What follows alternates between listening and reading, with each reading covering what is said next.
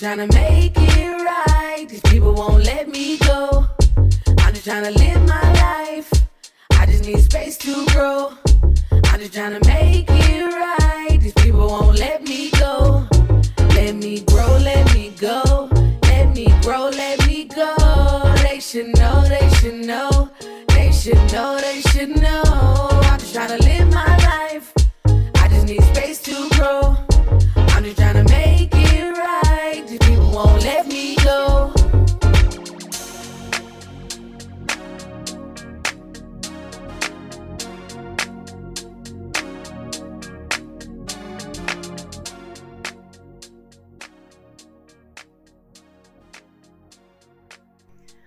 Welcome to the Tea with Bree. I'm your host, Bree. Thanks for listening.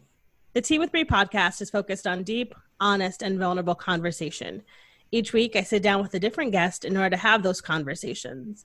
Every week, we'll start with my guest's bio, an intro into how we know each other, and then we'll go into a deep dive conversation about whatever topic they brought to me that week. This week, for The Kettle is Hot, I am joined again by my dear friend, Rocky Lane. You'll remember Rocky was on the episode with his wife, Sarah, a few weeks back on the regular feed. So I'm going to do a quick re-intro, and then we're going to just jump right into our convo. So Rocky Lane, he uses he, him, his pronouns, is a local Austin Black leader of trans experience. He advocates as board chair of TENT, as a leader with Austin Black Pride, as a mentor with Out Youth, and has newly been appointed a public safety commissioner for the city of Austin. His advocacy focuses mostly on community care and networking. His hope is to build a future in which trans and gender diverse people can thrive. He is married to Sarah, and they share their story on a YouTube channel called Swirl Baby TV. Hello again, friend. Hello. How are you? I love this for you. I have just water because I talk a lot, and I'm like, I need to hydrate. So I'm so excited to have you back. Me too. Thank you so much. Of course, you were obviously someone who's always on my mind whenever I think of like hot topic conversations. Like I could talk to Rocky for hours, so this is always a joy. And with this series, I've been mostly focusing on Black Lives Matter and other hot button issues that are going on. And so today, when we record, it's June 26th. It's also we're coming to the end of Pride Month, and I think of Black Pride and I think of you and being, just all the work that you were doing. And this topic that we recently decided while sitting here together, I think is very fitting, especially as we continue to talk about, Black leadership, paying Black people, actually like the rejuvenation around Black Lives Matter and how much Black people are asked to do all this labor. And it is expected that we do it for free. And so you and I were just talking about what do we charge people, because it's, talking to our white counterparts. And you made the comment of, talking to white counterparts who get paid enough to cover all of your bills for 1 month after doing one speaking engagement. And I've been mentioning it here. If I decide to stay in Austin, I am looking into doing consulting, getting into DEI work, and, finding different ways to kind of build my new mini Oprah empire over here. But yeah, I'm really excited to talk to you about this. Yeah, me too. Yeah, that's true. I was shocked a couple of years ago when I started speaking to people doing similar work, especially here locally, and what they were charging. My wife always says to me, you need to be charging more. You shouldn't do any more free work. And at first I thought it's my duty, right? To I got to go out there. I got to champion the people no matter what it takes, even if I come out of my own pocket. But that doesn't have any longevity in it, does it? Mm-hmm. So I started asking around and luckily I have people in my life who I have that kind of closeness with that they'll share these details with me. $1,000 difference on average than what I could make in any speaking engagement that I've been offered. And that's just wild to me. It's wild. Yeah. It's funny. It's that conversation, like not even that conversation, that sentiment of it's our duty to do free work and how ingrained that is in society. And, a lot of the time Black people believing like it's just such an honor to be here, or, you know, we kind of not make ourselves smaller, but we kind of try to make, I don't want to say like make ourselves more palatable. It's just making people more comfortable. I like first showing like, I'm so honored to be here. Like, and I'm like kind of over that. Like I should be here.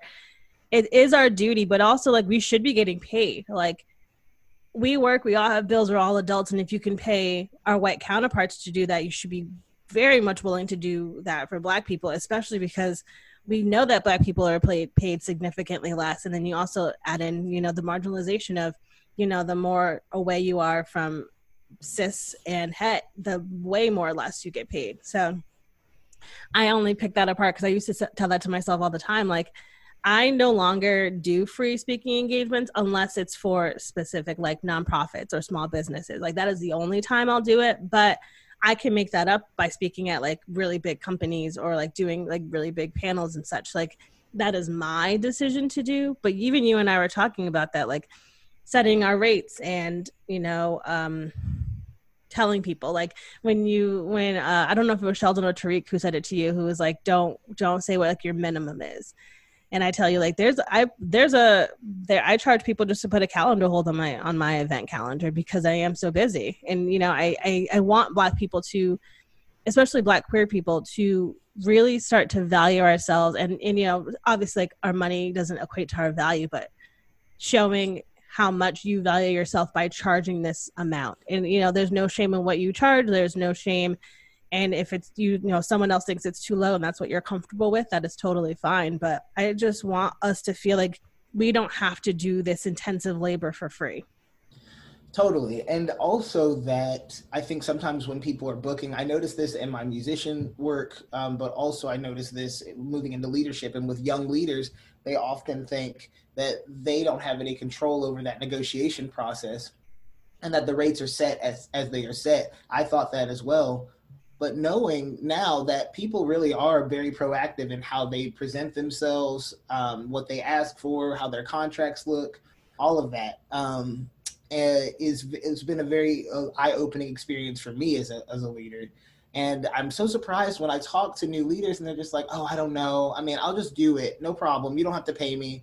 I'll just donate that to somebody who needs it. And I'm like, but baby, like, but honey, but honey, you know what I mean? Like, if we can't make our cell phone payment, then we're the people that need it, right? Like if we're in that position, it's okay to take that in. I even struggle with it, but today I thought it was so important that we just like give more power to people to set their prices, you know, set your prices high, make people not be able to afford you, especially now. Because this is an international market, right? Now that we can go virtual, you can be charging, you know, I've heard up to $1,500 for some folks, depending on what they're talking about. And I've heard up to $5,000 for some people. Of course, they have a backing or whatever, you know, they got numbers socially. But I've heard up to $5,000, and that's in this town. You know, we got people paying 10% of the bar to musicians in this town right now. 10% of the bar comes out to like $100 for a band for like a 2-hour set. There are bands that charge maybe $800 for a night, you know, $2,500 for a night, and they'll fill the night with like 6 hours of music, right? Mm-hmm. But that's very few and far between. We're talking about people want to come off of 10% of bar sales in Austin, Texas. Bar sales, and they only want 10%. And then you got other cities that have like a live music tip on the on your receipt that you can add your tip money through your credit card.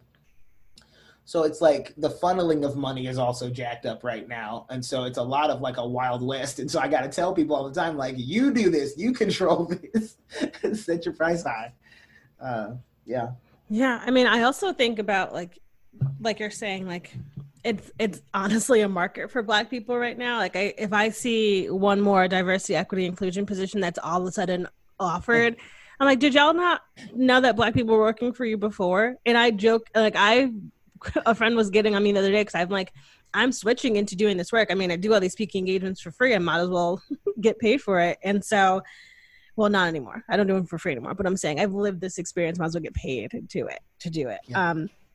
But I think about all the times that, like, you know, it's just the checking the box of like having a Black person having one Black person on a panel or one person of color on a panel. And I've been telling people, especially here in Austin, we have a really big queer community and we have people with significant like Instagram followings, but there's a difference between doing that and then doing advocacy work. Like, not saying that your representation doesn't matter, but I'm saying, what are you doing with that platform? And I've been having this conversation with a lot of people in town, because there's a lot of Black queer people who don't have large followings, who are the ones actually doing the work in the community.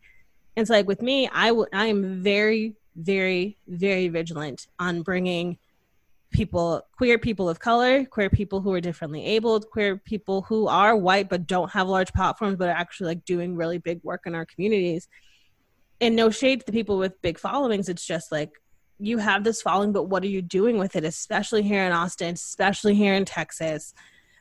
With Austin, also, like, now we're having really big conversations because we're talking about defunding the police and homelessness and everything else that's going on. And, you know, I think there's going to be a real big shift. And I was just talking to you about, like, if I decide to stay, I feel like I've been doing this work but hitting a wall. And I've been so exhausted because I'm only one person and can only do so many things. And, you know, now there's like this resurgence and I'm really excited for it. And there's so many other people that I want to like shout out and talk about and talk to, which is also why I started this new segment. But just thinking about that is just like how disvalued Black people, specifically queer Black people in our community are. And that ranges from, you know, not inviting us to speak, not giving credit to photographers when they take photos, not, you know, highlighting Black restaurants, you know, the list goes on. There's just so many things out there that are happening to us. And now we have like this sort of platform. And, you know, I'm interested in seeing how that goes. And especially like teaching the next generation, like, to set their rates. Like you're saying, like, I even had to have a conversation with a friend of how much I should be charging. And her and I did like this, we found this calculator online that does the math for you. And so like she put in the numbers like she would pay for me to come speak, and then I put in what I would charge. And even me, like the internalized Black people aren't going to want to come see Black people speak. I devalued myself and was $1,000 less than what she would have paid to have me come. And so I think about that too. Like she's a really good friend. It's Kelsey, who was on a couple episodes ago. Like we talked about that. She goes, you have so much experience. You know, people love to hear you speak. And she's like, you need to be charging. You deserve to be paid. And just hearing that was just such a reminder, because Black people, again, we were told like for so long, we should be so honored and it's our duty. And I'm like, no, like we love the work we do, but also pay us. It's not difficult. Mm-hmm. Mm-hmm. Yeah, I mean, I had to work really hard to get there too. And I still am working on that.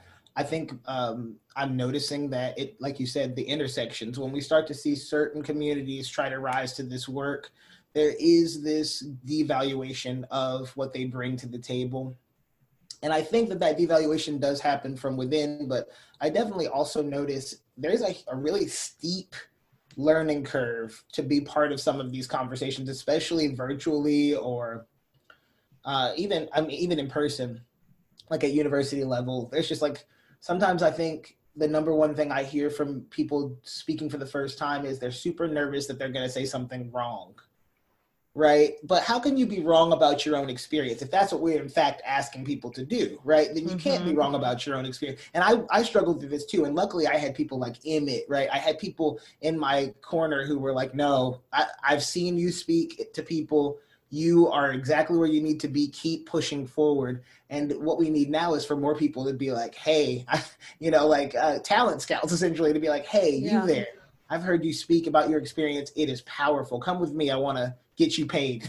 And then to go, yes, I want to do that. And I feel really confident. And that's a tall order. That's been my focus lately, is making young leaders feel comfortable in assuming their power in all of this and their legacy in all of this, especially Black trans women in our community that I think are doing beautiful work right now, leading large groups of people into change. In general, I got to give it up for Black women in general, right? Like Black women, Black femmes are doing the thing. I've also seen a huge uptick in like non-binary folk leadership, like and challenging all of this in a really beautiful way from the BIPOC community. Because we got like all these little groups and stuff. We be talking to each other and seeing, and we're all speaking like I would say each of us gets maybe, especially this month, maybe 2 or 3 speaking gigs a week. Mm-hmm. So imagine if we were paying that, if we were getting paid for that, $1,000 each. Right. Like that's, especially living here in Austin, that's most of our cost of living. Right. Minimum, plus a little savings. That's thriving. That's what I define as thriving. And if it's that and building simple, wealth in our community too. Like think about that. Right. And then we live on top of one of the biggest digital media tech capitals right now. Just a huge pool of opportunity, especially right now. And you said DEI, so that's diversity, equity, and inclusion. Yeah, that's the new. So I've heard it referred to as D and I, right? But I like the new version, and I think the equity piece is what people are missing when they try to hire in. And I think you can only talk about equity and really work through access points and equity issues if you have struggled. That's my hypothesis. So you have to have somebody who has a way of working through a system that's designed against them. Because that's something you can't teach in education. That's through hard living, right? So I'm always like you were saying, hire from within. There's somebody already there who's been having to deal with y'all's racist ridiculousness, right? Or like maybe it's not racist, just it's like maybe it's just a little bit too elitist. Maybe it's just not comfortable culturally, and you don't even understand it. Like you don't, and they don't. The other thing people don't get is they don't understand why you can't just hire one Black person, like you said. Like they don't get why we need. And just check a box. Yeah, we need each other, right? That's why our content is so much better when we're all talking to each other, right? And like a little bit more, I don't know, just cut off, or like, I always put on just a little bit more of a barrier between me and a non-Black audience or a BIPOC audience, Yeah, I mean, you made that comment of like, how can you be wrong talking about your own experience? And I think back to like when you and I met for a drink that day to talk about your speech for the HRC gala. And I was like, I think the reason why I like public speaking so much, or like why I'm so comfortable with it, is because I'm like, if you mess up, you'll probably never see these people again. And my whole thing is like, when I started winning awards and like being asked to speak, and a lot of people being, hearing things people would say. And I'm like, petty me was like, it is so easy to judge from the nosebleed seats when you're watching me on the stage.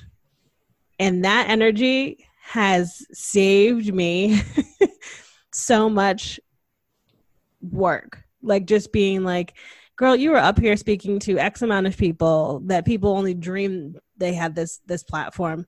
So when people talk about you, don't, who are they? They ain't signing your checks. They're not even in your life anymore. Why do you care? And so I've been also thinking, if I stay, that's something else I want to offer, is just public speaking training specifically for marginalized people. Because I mean, I just learned how to do this. Like I learned that my story was important. I deserve to be on this stage. If there isn't a stage for me, I will build one, which is why this show kind of came to be. And, talking with you during that whole time, I was like, they want to honor you. Clearly what you were saying is, I mean, obviously I could talk about you for hours, but clearly, you deserve this honor. You deserve to be on this stage. This is your time to shine.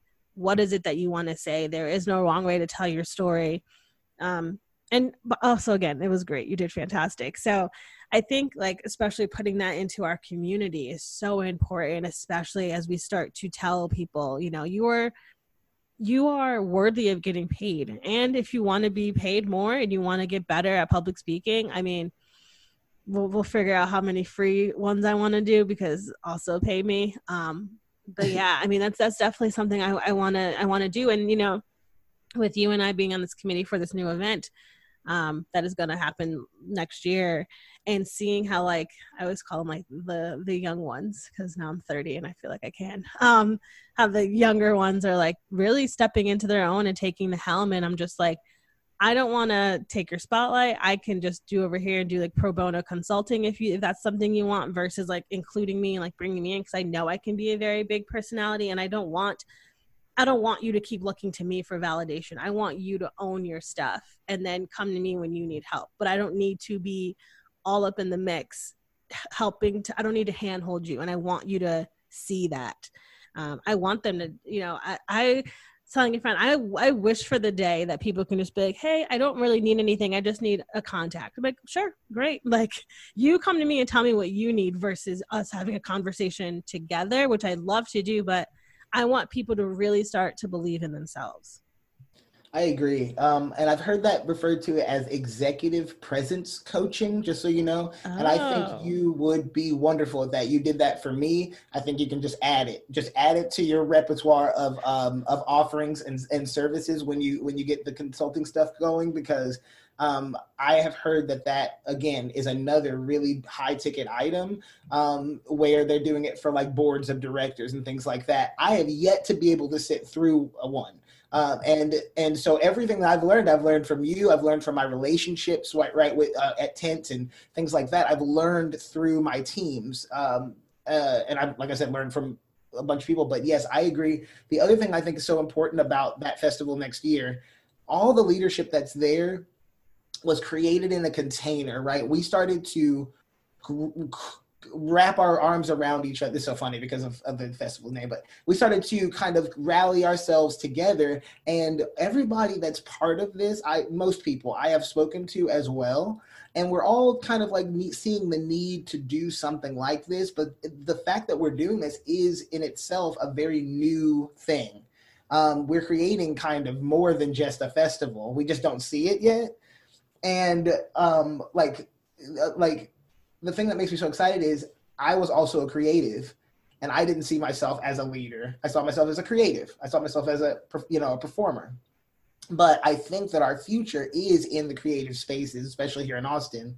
I think a lot of the leadership will continue to rise from those creative spaces, because Austin's real big about shows. That's what gets people excited, shows. But now we're going virtual. So I've tried to like also bring people back to the idea that shows can only get you so far. You still have to have a signal boosted idea that's maybe more passive than a show, because there's a lot of busy work in this town that I think people get bogged down in, and it keeps them from putting their energy additionally into things that I know you and I really focus on, for example. So I agree with you. Sometimes I'm like, I don't want to talk, about this idea and the little minutia. I want to talk big ideas. Let's talk big, thriving community. I love, this is one element of that, but I want to get this and this and this and this and this. And I need all of y'all to be leaders, not just one person. And I don't really know how to do that except for let it naturally happen. It's good to sit back and watch. It's taken forever. And I'm surprised that a festival did this, but because, again, we still have a funding issue in this town. We still have a support issue in this city. If you listen to Black artists right now, right, they're telling the same story of every other industry. So putting a festival out there may put us in a position to be further disenfranchised unless we create something that like is super, super sustainable, not only for the people that attend and benefit, but for the people that are doing it. And that's been my big concern for us moving forward. How do we create a funnel of money that supports the painstaking work that's happening for these leaders right now? Because I've done, 80 hours a week in free work at my max time. I think that'll burn all of these beautiful bright lights. They're going to burn out super, super quick. And I have enough history in this town specifically to see how we do that to young Black empowered people. And that really, really worries me right now. But I'm so excited at the same time, so it's just kind of a weird place. And I feel like if we put people like you, and there's other really good people that are good at helping reframe the mind around this. And if we put that executive presence coaching or conversations about how to price yourself, I had somebody message me, "Oh, Rocky, people keep asking me to speak for free. I just don't know what to tell them. My car is broke down. I just don't know. I didn't even know I could be charging them. Can you help me?" And I was like, "I already got you. Just so you know, I've already been working on this for months now, years even." So, and talking about why these systems are, these organizations and these businesses are real messed up for not paying people and making sure people have honorariums. There's other people like in Houston, Dallas, they're getting paid all the time. No problem. I don't know why Austin has this like weirdness about it. Well, I mean, do you know why it is like this? Do you know why? I think it has a lot to do, like when Austin first like really blew up, it was like this really musician styled town. Like Austin wasn't as big and fancy as it was now when it first started out. And so I think back to like Houston and Dallas have always been like these really huge towns. And so I think Austin's still stuck in like this, like if you think about Tyson's Tacos around the like central Austin, they still have it that you can like play a song for a taco. And I think it was such a struggling musician town that a lot of them would just like play for free to get, the exposure. And I think we have to reevaluate that. We have to look at that as like, why are we still willing to let people pay for free when we know this economy is terrible, especially now with COVID and we can't do anything. And there's I can't think of her name right now. She's a musician in Austin. She's Black. I want to say her name's Jackie Venison. Oh yeah, Jackie Venson. Thank you. But she had a whole conversation, a whole post about that, of like how Black artists don't get paid what white artists do. And I was like, not surprised, because it happens in every single industry that Black people of color, but specifically Black people, aren't paid. Mm-hmm. And, as like I said, as we continue to see how this unfolds, and, now that we are really seeing how much like companies are scrambling to like bring in Black speakers, and also like A, don't check a box, but B, if you're just going to have speakers come in and not do the dismantling in your organization and company, save your money. Like if I'm going to come talk to a brick wall for an hour for X amount of dollars, I'll do it, but you aren't doing any benefit. It's actually like a slap in the face to your employees of color. Like, we're going to come have this person of color speak, but then not hire more people of color, not diversify, not change your board. I am so adamant that I do not join boards that aren't diversified. And I'll tell people, like, you need to hire, if you're going to have, well, not hire, if you want me on your board, you need to get 2 more people of color, minimum. Yep. And organizations I've worked for that are like, when I'm like, I want our board to look like our community, and everyone's like, well, our community is white. I'm like, okay, I want our board to look like who we want to be serving then. Because that whole, like, our board reflects no. If you want to diversify, you will. Like, I have left organizations and other boards that I'm just like, I can't be the only Black person here. It's exhausting. And white people don't get that. Yep. It's exhausting. The only 2 boards I'm a member of are Tent, and now I'm trying to get on the board of Austin Black Pride. And the only reason for that is that I feel like that's the only true balance we can achieve until we can get enough leadership available to go and fill these boards. But I can't send people in there by themselves. It's just a ridiculous exercise. Ridiculous. And I've always been the diversity hire, so I understand. Like, I come from a long history of diversity hires. And I understand the need for that trailblazing work before. Like, when I was 19, I'm 37 years old. Come on. Mm-hmm. Like, I'm not going to have the same life as my mom and my grandparents. Like, that's ridiculous. There should be definitely not just one Black person being brought onto these things. And people are ridiculous for thinking that's enough. And they know that they're ridiculous. They know that's the other thing. You're right. They know they're ridiculous. So why are we wasting our time? And then there's like this big mood right now where people are like, I'm just going to make my own thing. And I think that's, the gig economy is going to take over everything, because even the boards feel like they're not doing enough. Like, board work feels like it's not doing enough. And it's the individual that's shining through right now. So it's like, yeah, consultancies, everyone. Everybody put a consultant firm up today. Right. And that's the thing too. Like, I thinking about working for myself or starting my own consulting business and just being like, I am so knowledgeable. I have created a lot of stuff. And I for a long time, it was really hard for me to like boast about myself or give myself credit. And that's a whole different tangent for a different day. But, you know, for a long time, I didn't consider myself a creative. And my friend's like, you host a podcast, number one. Number two, you do speaking engagements, you sing, you do all these different things. And I'm just like, you know, how quickly we can discredit ourselves in order to like, I don't even know why we do it. Right. So right. As I continue to think about, like you're saying, what we're going to look like moving into consulting, it's like I've been telling this to a lot of people who've been reaching out to me who like are wanting to share stories. I'm like, your voice matters. And even if no one listens to it or no one reads it, someone, you know, you writing it is enough. You getting it out on paper, on a blog is enough. And especially, you know, as we've seen with like these really big companies of like who were, you know, these larger higher ups who were racist. And, you know, there's I mentioned it before, there's a cheese company here in town, and I read a post a woman who used to work there wrote, and I was like, oh, I will no longer go to them. Like, didn't even read her post, like, oh, I'm done.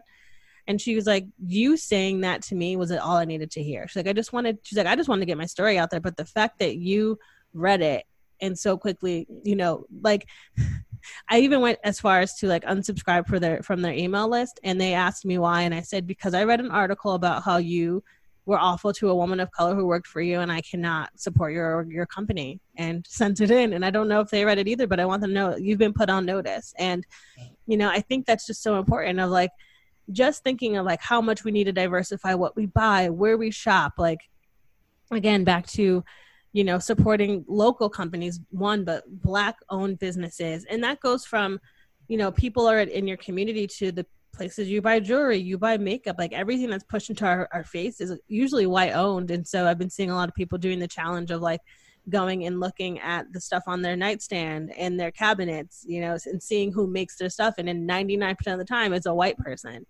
And so like seeing all these bloggers and large YouTubers who are like, I'm going to only purchase from Black companies from now on. And just, it's just that simple, like just doing the work and research and you know, and really finding value in ourselves again, when we have been told for so long that we should just be, again, grateful. Agreed. And I also, I mean, we're all guilty of this, right? Like consumerism without any kind of conscience, right? And it's a big struggle here in America, of course. And I feel like the thing that I've found to be most relieving for my brain in this is direct giving. Direct giving. I see somebody in the community that I know is doing the work, and they really don't have a business or a company. They're just doing the work, and I think they should be paid. I Venmo them. People have started that, you know, we're thankful to sex worker culture for helping us understand things like putting your Cash App out there and being like, pay me, right? Because now it's created this world of people who are, in fact, putting their payment information, and that stuff works. Putting your Venmo up like once a week does work. I didn't think it would, if I'm being honest, and I was feeling really weird about it at first. But then people kept being like, "Where's your Venmo? What? Please, I want to pay you." And I don't think people have to wait as long for people to be that obvious. You know, you can just be like, no shade, no shame. Put your Venmo out there, or put your payment links out there, and then you see that you have a business. And I think the other thing that shows people that is Patreon, or similar like things where you can build a sustainable support. Kind of a set it and forget it, because there are so many people that have money where they don't even notice that's gone. Those dollars or so, you know, a month, they don't even notice, but it can add up to, you know, quite a little business. Just for things like this, like podcasts, talking to people, sharing your experiences. That's why we started our YouTube a couple years ago, because, you know, I've always believed in YouTube. It's helped me significantly throughout my life, get my story out there, get my music or my art out there. And I think it's a whole new world. You know, I'm excited for all of us to be making the kind of money that we can make. I think that'll be a cool community. I didn't think we'd get this far, if I'm being real with you. Yeah. I thought I would die with, you know, everybody still not getting paid. Yeah, I was telling you, I was an adult yesterday and talked to some financial advisors about building like generational wealth, because just thinking of, how many people, specifically artists, specifically creatives, and people of color live paycheck to paycheck. And, I've been fortunate to have a job for the last couple of years, not currently, obviously, but the last couple of years where I didn't have to do that, and just like how refreshing that was, how much stress was alleviated. And, again, you add in all these societal things already, like being Black, being queer, being a woman.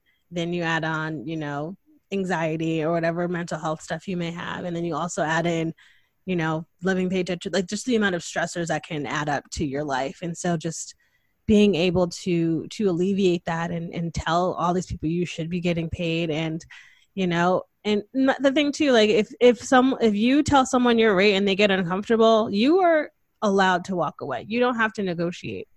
You can be like, this is what I'm willing to charge. If you're not willing to pay it, that's great. But I value myself enough to be like, no, this is what I'm charging. And like you were saying, like people who are just like, I don't know what to do. And should I take the free thing? And sometimes you do, just because you believe in the work of the organization or what have you. But also, like, you shouldn't be starving when these really big pieces and people in general can pay you. Like you're saying, Venmo, and, it may not be $700, but I mean, it's exposure. It's, Venmo can, buy you dinner for that night. Like, you don't know how, people are going to want to pay you. So yeah, I don't think I think there's also such a shame around asking for money. And I love that we're getting out of that too. Cause I mean, I don't have my Venmo listed anywhere, but now I'm like, oh my God, should I add that to my Instagram? And I'm like, probably. Like, kind of, right? I know. I think I'm going to do a highlight of it today. Okay, good. Drop it in the show notes. Yeah, I'm like, I think I might just add it, because I mean, people ask, and and on my website, I have some like consulting stuff there, and my rates aren't there. It's like, literally email me for my rates if you were so interested, and we can have a conversation. But it's also the thing of like, we undersell ourselves so much. And so I would rather come in and be like, well, I'm willing to do, like, this one organization was like, we want you to come speak to over 200 people for 2 hours. And so the calculator I looked at was like, how do you value your information per person? I was like, well, I think for 2 hours worth of time, that's $100 per person for me, and 200 people, you do all the math. And so I was like, okay, I'll come and speak for 2 hours to 200 people for like $2,000.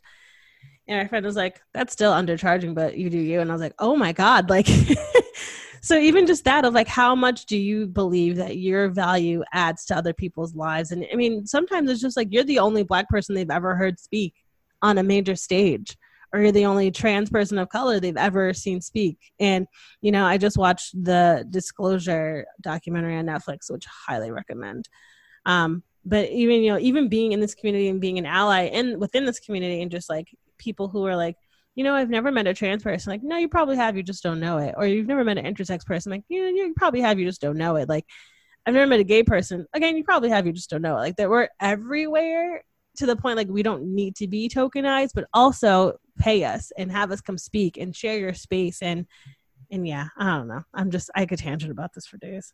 Yeah, there's got to be a risk payment also associated with people that are taking that visibility risk, right? And nobody really talks about that, right? The differences and danger, the death threats that come into certain communities, right?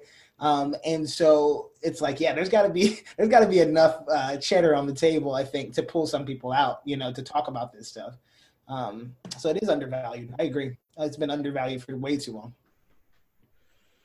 I might raise my rates because of what you said today. Working. It is working. You did it. You did it again. Yes, that's all I want. I just want us to get paid, live long lives, be happy. I don't think I'm asking for too much here. I don't think so either. I think we can do it. I think we're doing it, actually. I would love for you to stay, but also I feel like even if you went, we would still continue to make opportunities for people here, which is great. Because Sarah and I see this as a global network and a global solution. And I'm just so thankful to you for the opportunity to kind of always workshop this stuff. When I was growing up here, no one was really talking about this. Like, even my bands, I'd be like, we need to put up a merch booth. And they'd be like, this is dumb. We're not going to do that. And then one time somebody was in my band, they were like, yeah, this is a good idea. Like, okay, fine, we'll do it. And like, I'd lug a merch booth in and not sell a single thing, but trying to figure it out in a world where that wasn't really a thing that's my ish. You know what I mean? Like building from the ground up is my ish. So, and I feel like you're such a pioneer for all of us, you know, and showing us what's possible. And I just wanted to say thank you so much for that. You're welcome. I'm like not going to cry, but I might cry later. Thank you so much for coming in today. You know, I'd like to end on a final question because a palate cleanser during these heavy times and these very heavy conversations. Okay. So as always, what is the best advice you were ever given? Or what's a piece of advice you would give to your younger self? Or what's a piece of advice you would give to someone else that, you know, anything right now, any sort of tidbit you want to share is beautiful. Yes. My tidbit is for anybody out there that might be listening, that is a younger self, that probably might be similar to me. Maybe you're Black, maybe you're trans, maybe you're just, you know, a leader out there, especially here in the South. I want you to know that your legacy is right here and waiting for you to come and accept it. We are already so proud of you. I see so many of you online, reaching out, marching in the streets, doing the things you got to do in a time where this is incredibly terrifying. And we're so proud of you. And we are ready for you to come and lead. Please reach out to leaders. We're so ready to give you the future that you're asking for. That's what I wanted to say. I needed that. I'm like doing things. It's like, okay, you're ready. Yeah, I think people think that young means, you know, like you're 18. You know, it's like there's so many of us. You know, we Black. It takes us a while, right? I mean, we talk about the youth. You know, it's like if you still got it in you, I'm talking to you. You know what I mean? Yeah. Just keep going, Bree. Like we got your back 100% of the way. Whatever you decide, 100%. That's it for this week's episode of The Tea with Bree. Be sure to follow us on Instagram at The Tea with Bree. Send me an email at theteawithbree@gmail.com and visit the website, theteawithbreepodcast.com. Don't forget to rate, review, and subscribe on Apple Podcasts or wherever you get your podcasts. A special thanks to Mama Duke for our theme music, and I will talk to y'all later this week. Bye.